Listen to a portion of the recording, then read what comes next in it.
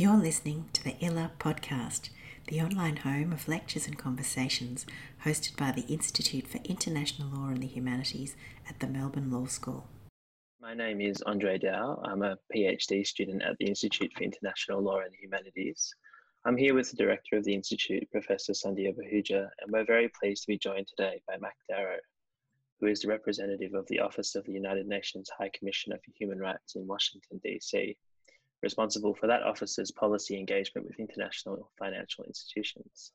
He was previously Chief of OHCHR's Sustainable Development Goals section and has also served as Secretary to the UN Committee on the Elimination of Racial Discrimination. He has been an adjunct professor at the American University, a visiting fellow at the Law School of the University of New South Wales, and a senior fellow in residence at the Graduate Institute of International and Development Studies in Geneva. Welcome, Mac. Thanks very much, André. It's a pleasure to be with you. It's really exciting to be able to speak to you today. I thought to kick things off, I just asked you if you could tell us a little bit about your current role. Sure. Thanks very much. And before getting into those comments, I just want to make clear that, of course, my comments tonight are very much personal comments and don't necessarily reflect the views of the UN. My role in DC, where I've been since 2016, is to serve as the focal point for our office's engagements with the international financial institutions. That's principally the World Bank Group, as well as the IMF.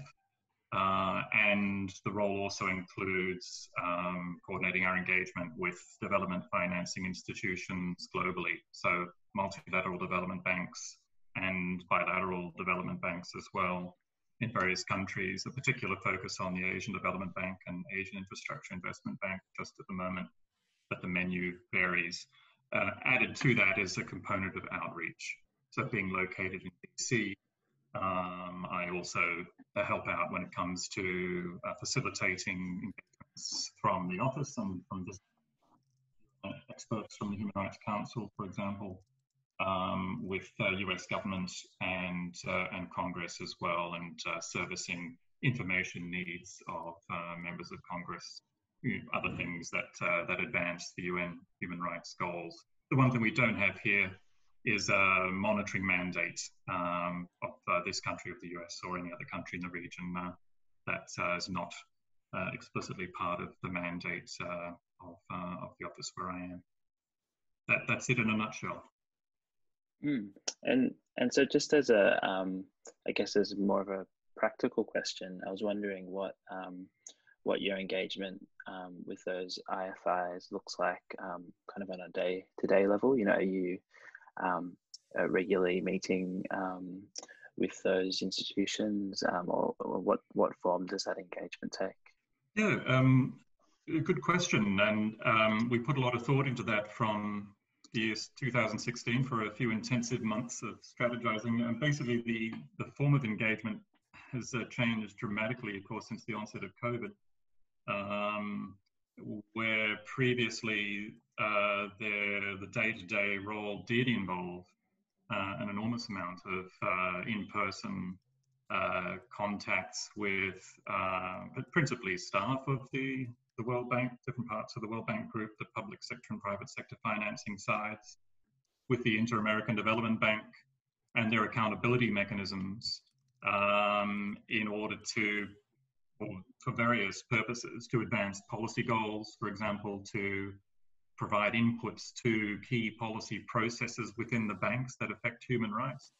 And notably among the various priorities, the helping to strengthen the social and environmental safeguard policies of the banks insofar as investment lending is concerned. So do they view you as an irritant, Mac? Good question. Some in some contexts, most definitely. And in other contexts, it's more of a partnership orientation where not just myself, but our office is leaned on for expertise. And an example of that might be in relation to efforts in the different banks, there's reprisals policies. I think it's sort of the UN Human Rights Office is, I think appropriately regarded as having some expertise to offer there, and also advise on how, the banks can assess context risk a little bit better. But at other times, it's a less sort of chummy relationship, and I suppose the social and environmental safeguard policies might be an example of that, where we're often coming in with arguments that are not welcome, but nevertheless we think are important and need to push. And when we're called upon for advice by, from outside the bank, like from board level, executive board level, or where member states, UN member states and shareholders of the bank ask for our views, that of course can put us in an adversarial relationship where our advice mightn't align directly with those of our partners in institutions. So yeah, it's a complicated relationship depending on the issue, context and bank. So that's, one of the things I often find with students is that they often think of the UN as having a kind of single position with respect to particular global issues. And my own work has been directed toward thinking about the differences between the institutions and in particular their differential relationship to global south versus global north, or particular kinds of economic ideology. But your position probably places you almost uniquely to notice the differences between the UN, let's call it, and the Bretton Woods institutions up close. Can you elaborate on the things that you were saying and just share some observations about that, in particular for students to reflect upon who may think of these institutions in a relatively monolithic way? Right, yes. No, it's definitely your observation is of course correct. And I know you've researched these questions in great depth. But the mandates of the organizations within the UN organization as a whole do differ considerably. Their oversight structures, their incentive structures also differ considerably. So the UN Human Rights Office is operated in a sometimes uncomfortable way within the UN Secretariat as a whole. So we are part of the UN Secretariat, not a specialized agency with that added element of independence that entails.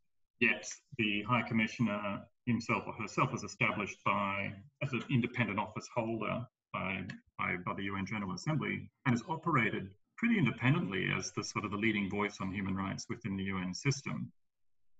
As the mandate and activities and work program of the office has sort of expanded into the development domain, we certainly have found ourselves feeling sometimes sort of fitting oddly or uncomfortably within the larger UN development system, which, we sometimes feel, depending on the context and issue of the day, that, approaches issues with an unduly pragmatic way, or an overly pragmatic way, in a way that sort of risks foreclosing the ugly underbelly of development.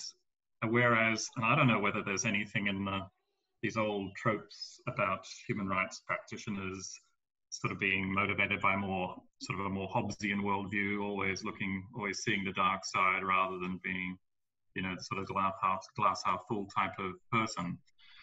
I don't buy into that that characterization or those distinctions in a categorical way.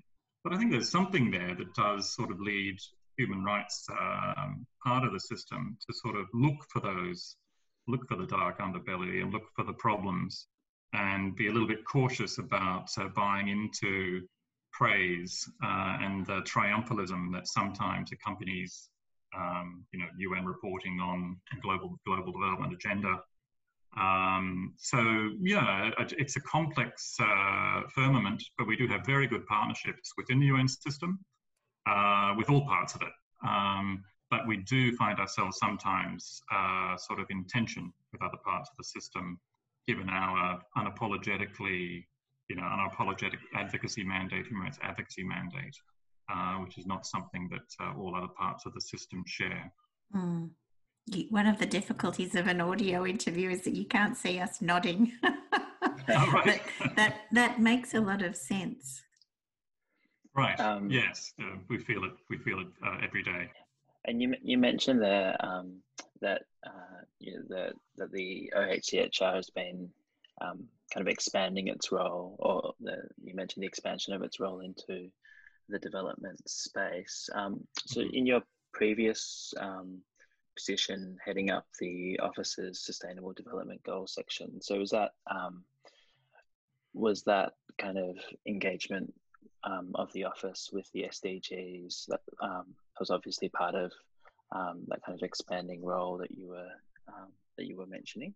Yeah, it was. I mean, I think the office itself has been around for decades. Has taken different iterations, but since the creation of the post of the High Commissioner as an office bearer with Secretariat and support, that was sort of the early 1990s. Since that time, well, in fact, that evolution, it took off reasonably quickly. I mean, even before I got to the office. So in other words, in the late 1990s or so, there were initial efforts in that direction under former UN Secretary General Kofi Annan's mainstreaming human rights project, which was in 1997. It was a fairly simple idea, a powerful one potentially, which was to get human rights out of its ghetto and into the mainstream of the other areas of the UN's work in development, peace and security, humanitarian affairs, and economic and social affairs. So the initial effort was driven by that policy initiative. It was, I suppose, largely inward-looking, I would say, looking at the UN's own programming, instruments and policies. And I think the next sort of phase of that effort spawned in a more organic way, in a more opportunistic way, and a way that sort of engaged more powerful external actors. So I think by the early 2000s, we were seeing more avenues to try to have an impact in global policy debates and in relationships with powerful institutions, economic institutions. Before the SDGs, André, it was really the MDGs. I'd sort of point to that, I suppose, the moment where in the early 2000s, and that was the time when I was already part of things, we did see both opportunities and risks from what started off as a sort of a pretty technocratic, low-key initiative after the Millennium Summit in 2000, to bring human rights into the sort of the mainframe of that conversation from an opportunities and risks assessment standpoint. The SDGs obviously took off about 10 years or so after that. Our focus turned to the post-2015 agenda, really about 5 years before the MDGs had expired. But yes, the SDGs agenda and its precursor, the MDGs, for a range of reasons, provided us with motivation to sort of get busy in this area, try to have an impact. Can I just ask you a question about something you just said? So the idea of the opportunities and risks, what do you mean by that in terms of, do you mean the risks of trying to mainstream human rights as part of the development agenda, or are you talking about something different? Talking about something different.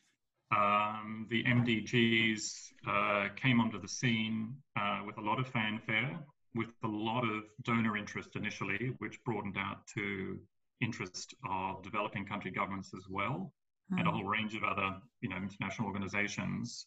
And there was a lot of fanfare about it. There was a lot of resources put behind it, and there seemed to be this overriding, this underlying assumption that the MDGs was a human rights agenda writ large, and particularly an economic and social rights agenda.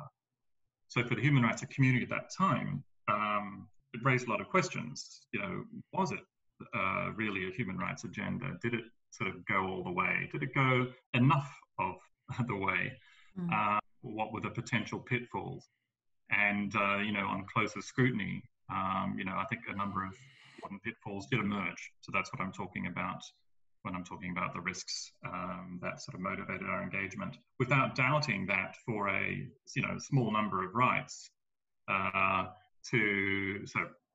rights relating to access to food, health, housing, and so forth, there were certainly a number of issues that were being dealt with that we think could advance human rights enjoyment, but not necessarily with a human rights approach. So that's sort of where we came in. That's how we were looking at the time. And so then that sort of story of, I guess, the office becoming more involved in the development agenda continued with the SDGs, and I've read on the office's website that it regards itself as a custodian for some of the Sustainable Development Goals. I wondered if you could say more about what that idea of being a custodian for particular indicators for the goals means, and particularly in practice, what that actually means that the office is doing to be a custodian. Sure.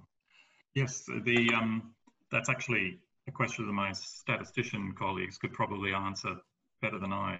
And I should emphasize, I've been away from the SDGs issue for about nearly 5 years now. But the custodian terminology is actually it's a technical meaning within the UN statistical division. So the body that sort of oversees, or the statistical commission, the intergovernmental body that oversees progress towards the SDGs. And that is that we simply collect data for a number of the indicators within the SDGs.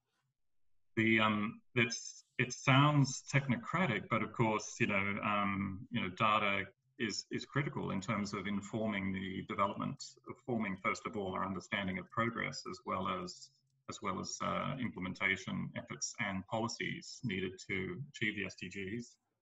The areas where we are custodian are pretty novel in terms of previous global development agendas, and that's in areas of Goal 10 on inequalities, global inequalities. I think one of the indicators that we're responsible for concerns discrimination, and Goal 16.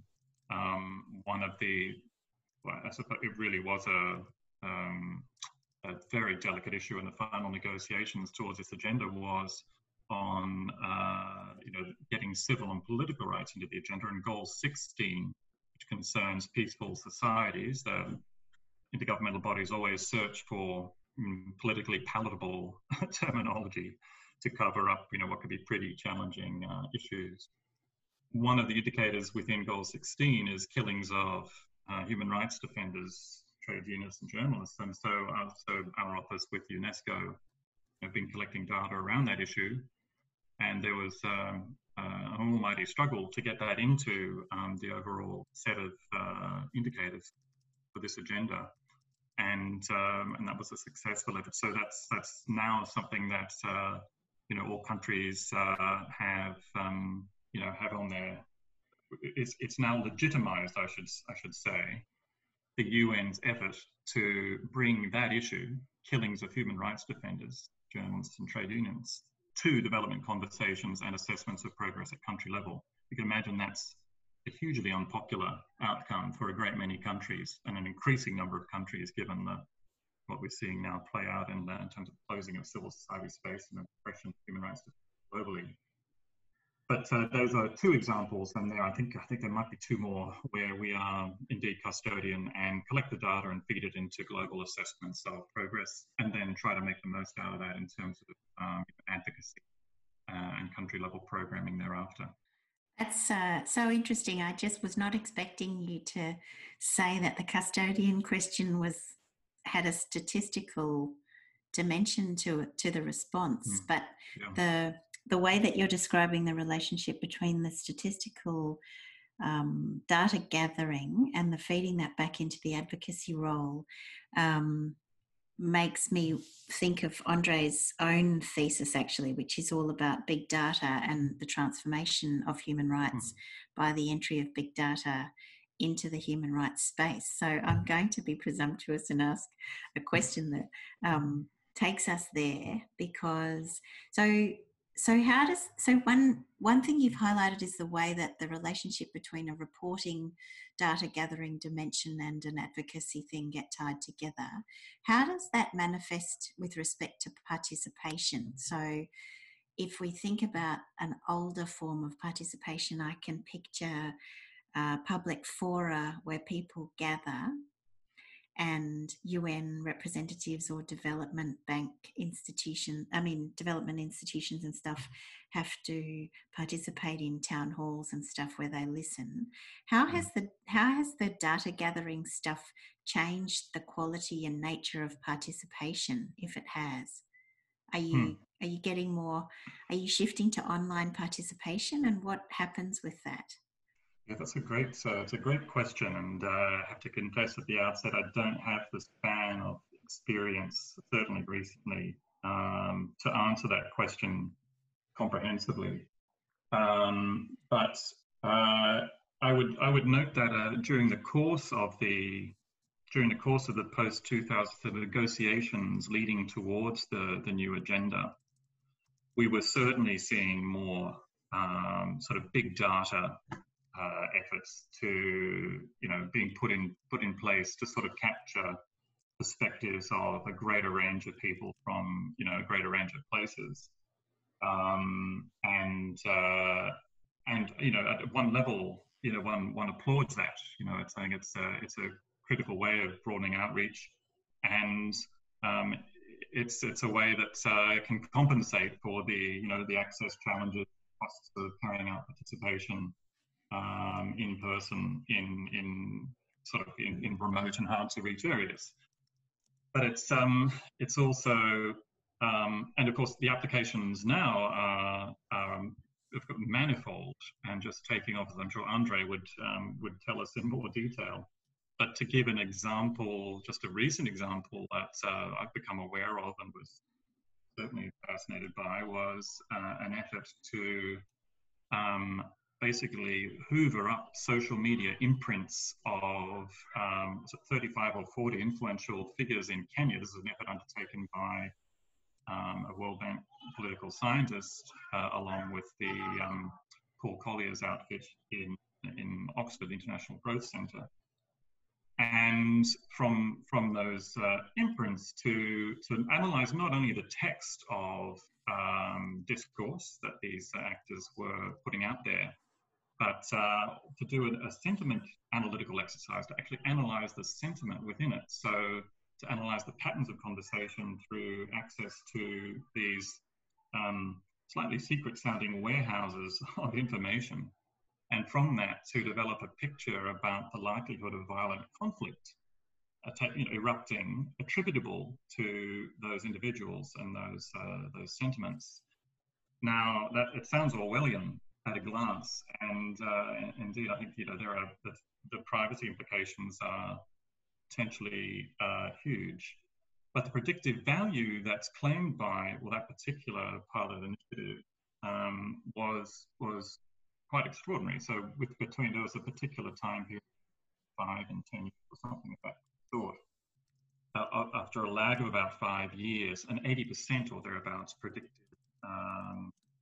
capacity was claimed through that effort. So it's all to say that, yes, beyond consultations, the applications of technology in that domain as well, conflict prevention, are very, very significant indeed, it would seem.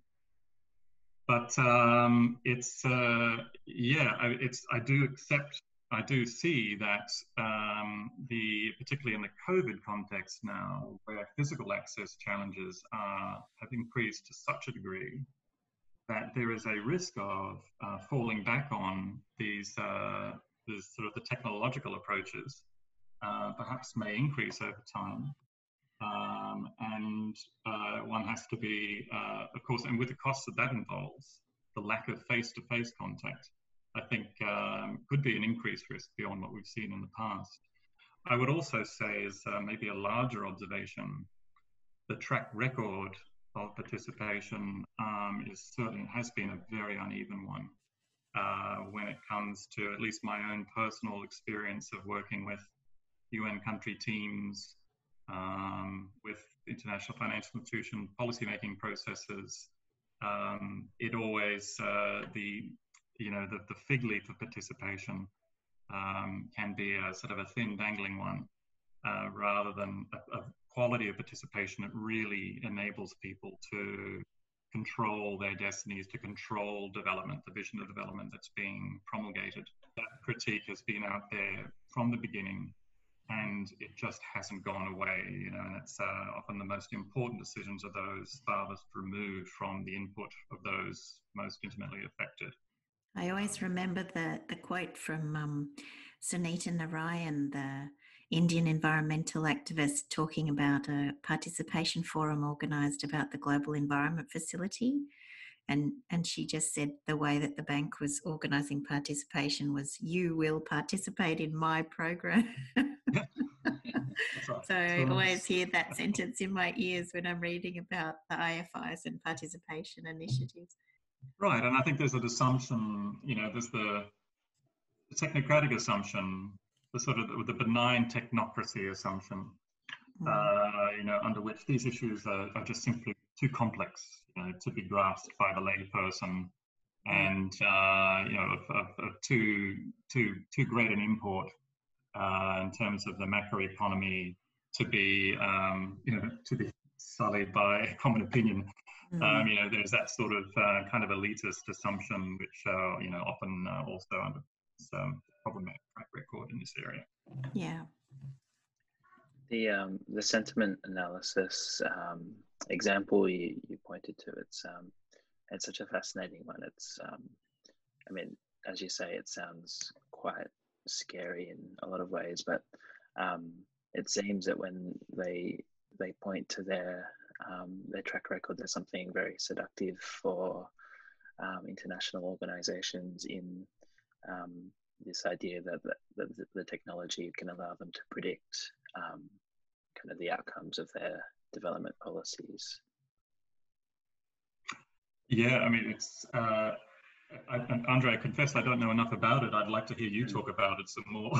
But yeah, it's sort of an example of an application of tech and big data that I think does warrant very close study. I'm aware of a set of pilots that are following on from Kenya example that I mentioned, and I think one does have to look at both the promise and potential perils very closely when weighing up whether this is a good idea, and if so, what are the positions supporting it.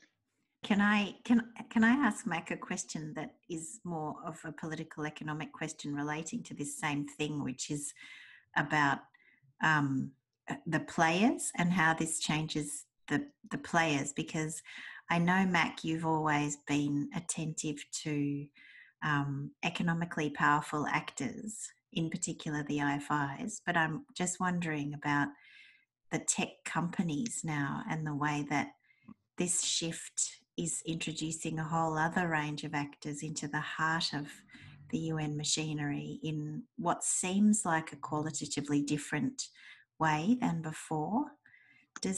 Have you noticed anything about the most powerful corporations of our time, in a sense, coming in through the provision of data services, and whether that's having an effect?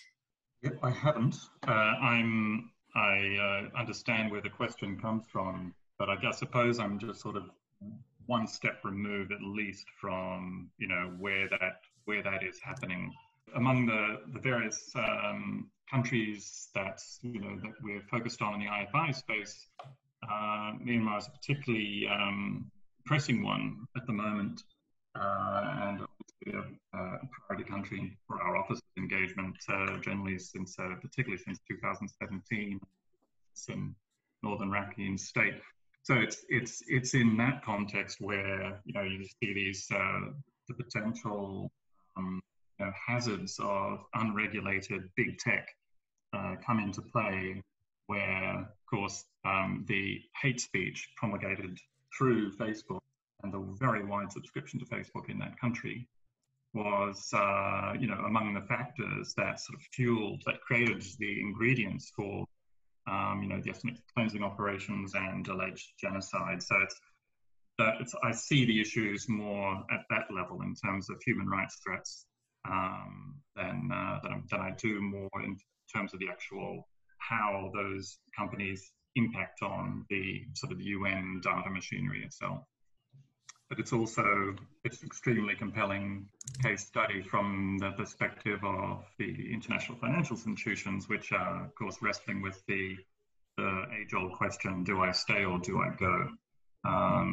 Do we remain and be try to engage constructively within the space that we have for presumptive longer-term development gains, or is the simple fact of engaging the way we do a recipe for complicity, international criminal ramifications, at least in theory, but of course, practice, I can't see that.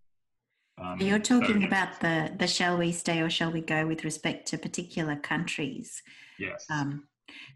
But can I take you back to a slightly different question about the potential for complicity and resistance and this relationship between human rights and the IFIs? The most recent report by Philip Alston, or the final report by Philip Alston, talks about the World Bank measure of the $1.90 a day poverty line as being unrealistic and having produced complacency. And in his recent Mandela lecture, the Secretary General, Antonio Guterres, describes what he calls the inequality pandemic afflicting our times.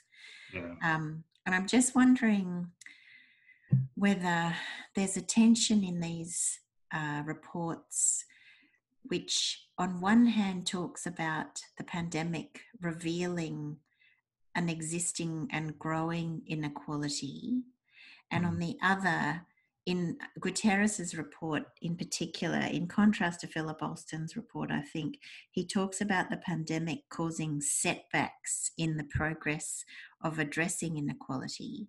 But I am wondering whether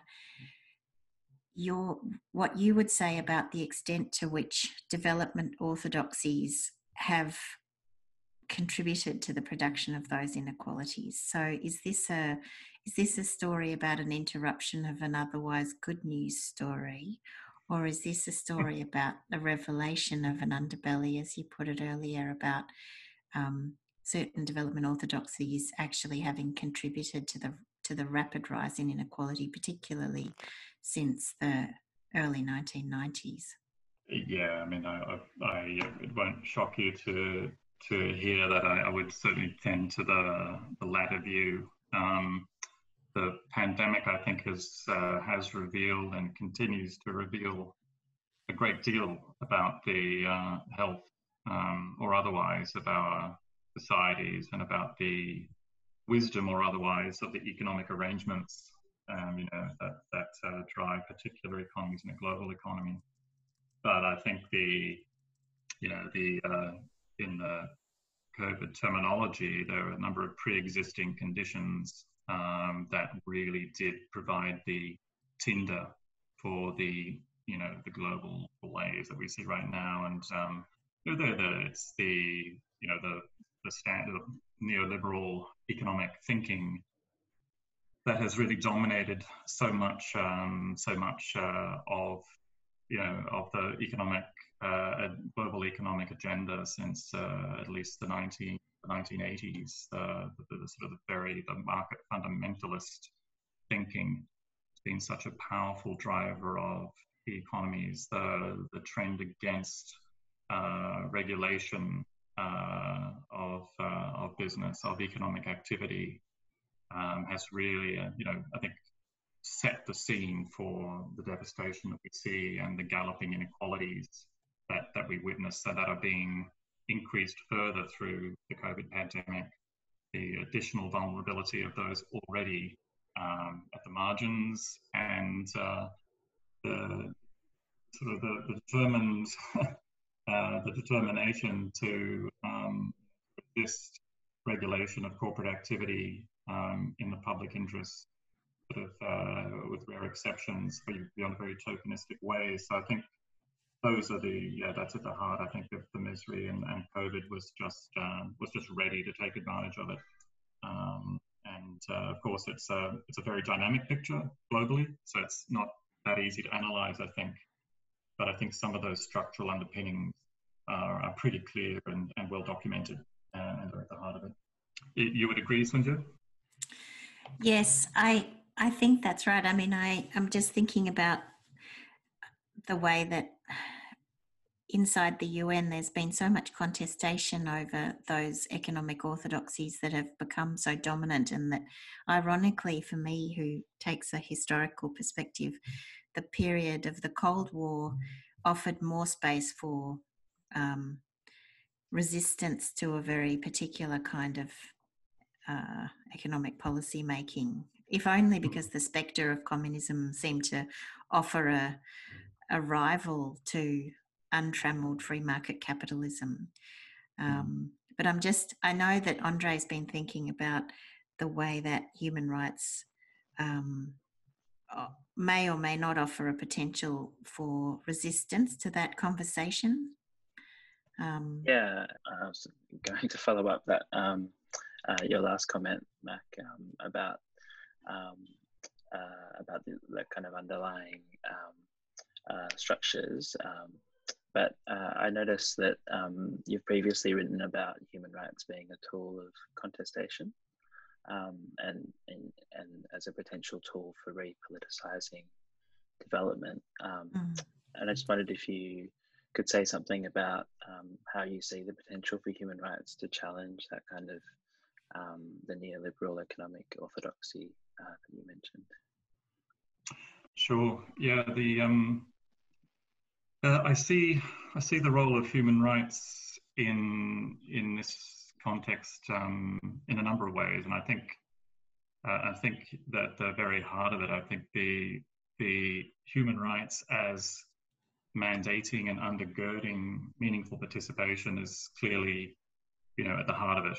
I think so many of the problematic policy descriptions that are trotted out time and again, sort of corresponding to the sort of the Washington Consensus prescriptions, would be very difficult to sustain if meaningful consultations, active, free, and meaningful consultations and accountable processes were in place. I think there's so much of the backroom dealings, the dominance of finance ministries in these conversations, the planning conversations at country level in developing countries, the democratic deficits in international organizations and the political economy of the conversations at all levels, really crowd out the perspectives that needed to effectively challenge the dominant ideas in economics that do still sometimes so much human misery.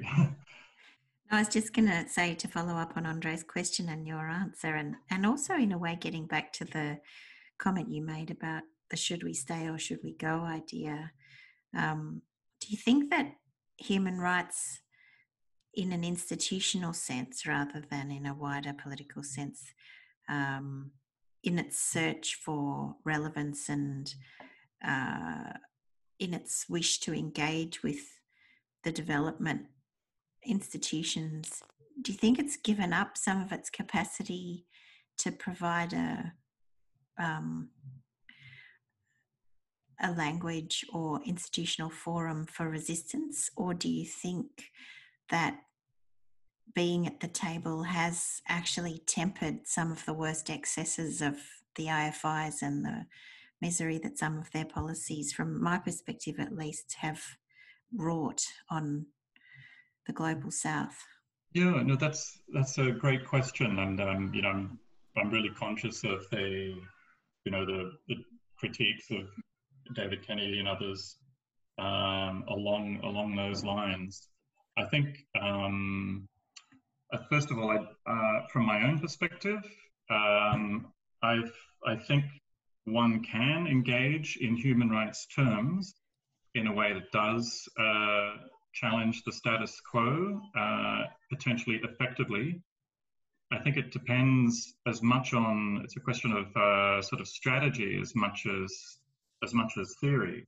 And in the IFI space, the whole range of organizations from global south to global north, that have been fighting that fight over the years with varying degrees of success. But I would also say that I don't see human rights as necessarily the only game in town, nor the only language or only alternative in town. And I think that one does see human language used in genuinely,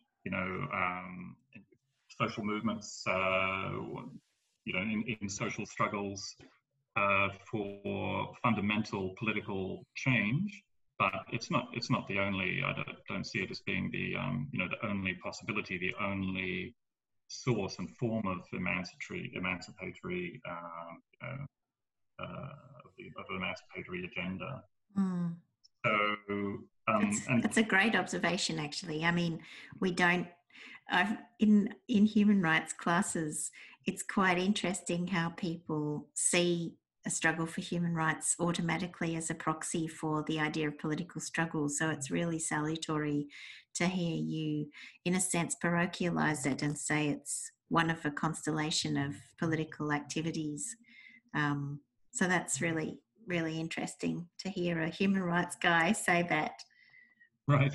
Well, and I would say that, and one area of advocacy where I think where human rights needs to be more effective is in the whole area of social rights, and that's if I have a grudge, and it's the persistent myopia and predilection of, I think, the human rights movement to focus really to perhaps overly on civil and political rights to possible detriment of social rights, in a way that includes an understanding of the latter rights. And when we're talking about the problems that we're talking about, which concern the neoliberal economic model, I think it's really only a robust, full-throated assault on the basis of social rights that I think can possibly make a dent in some of the underlying policy prescriptions that animate that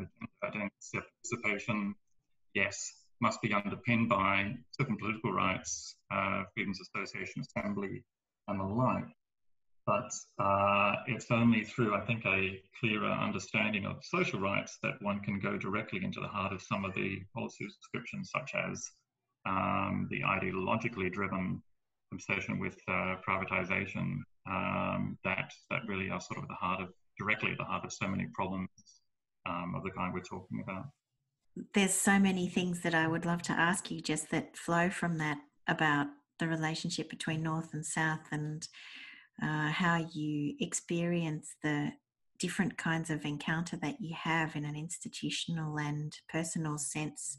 But I am conscious that we can't keep you for much longer, and that there are some little people outside your door who probably need your attention as well. So, André, unless you have another question, I think I might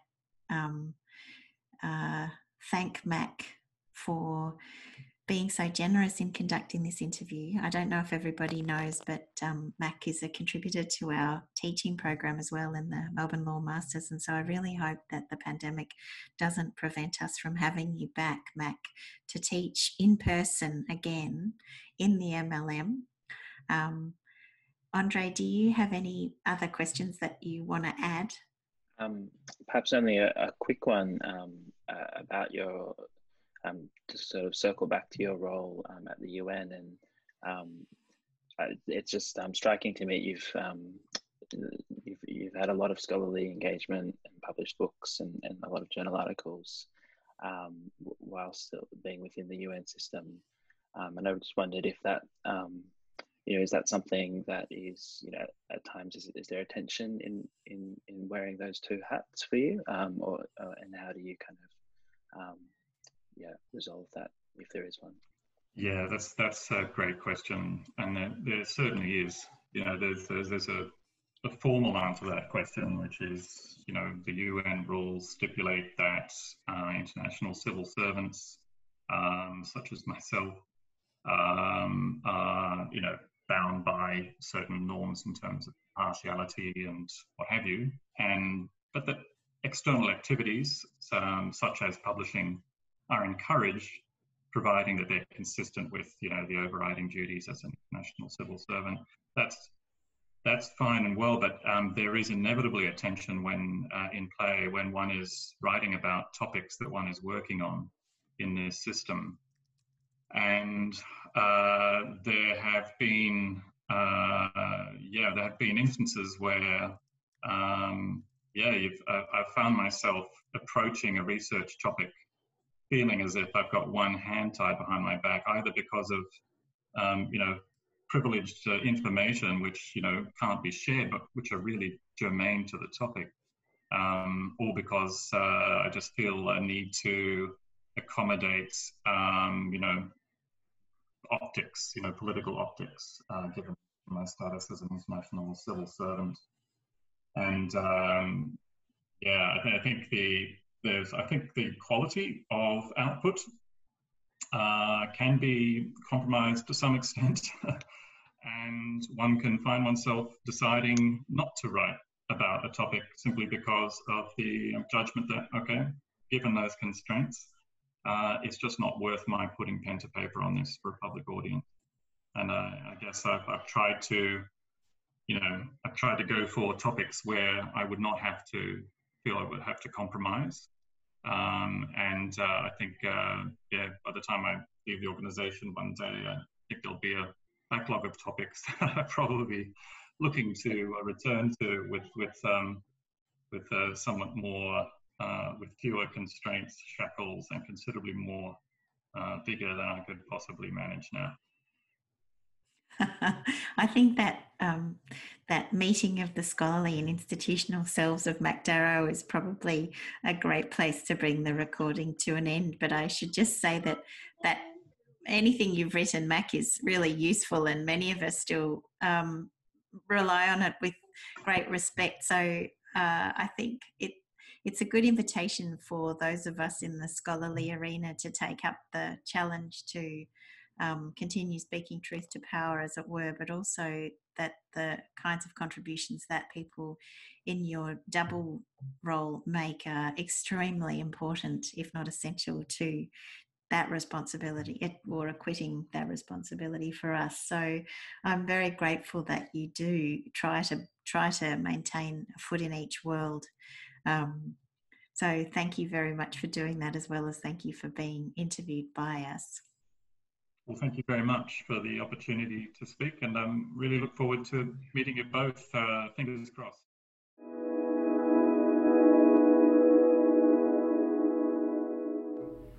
You've been listening to the ILA podcast. To find out more, go to soundcloud.com/ILA podcast. That's IILAH podcast.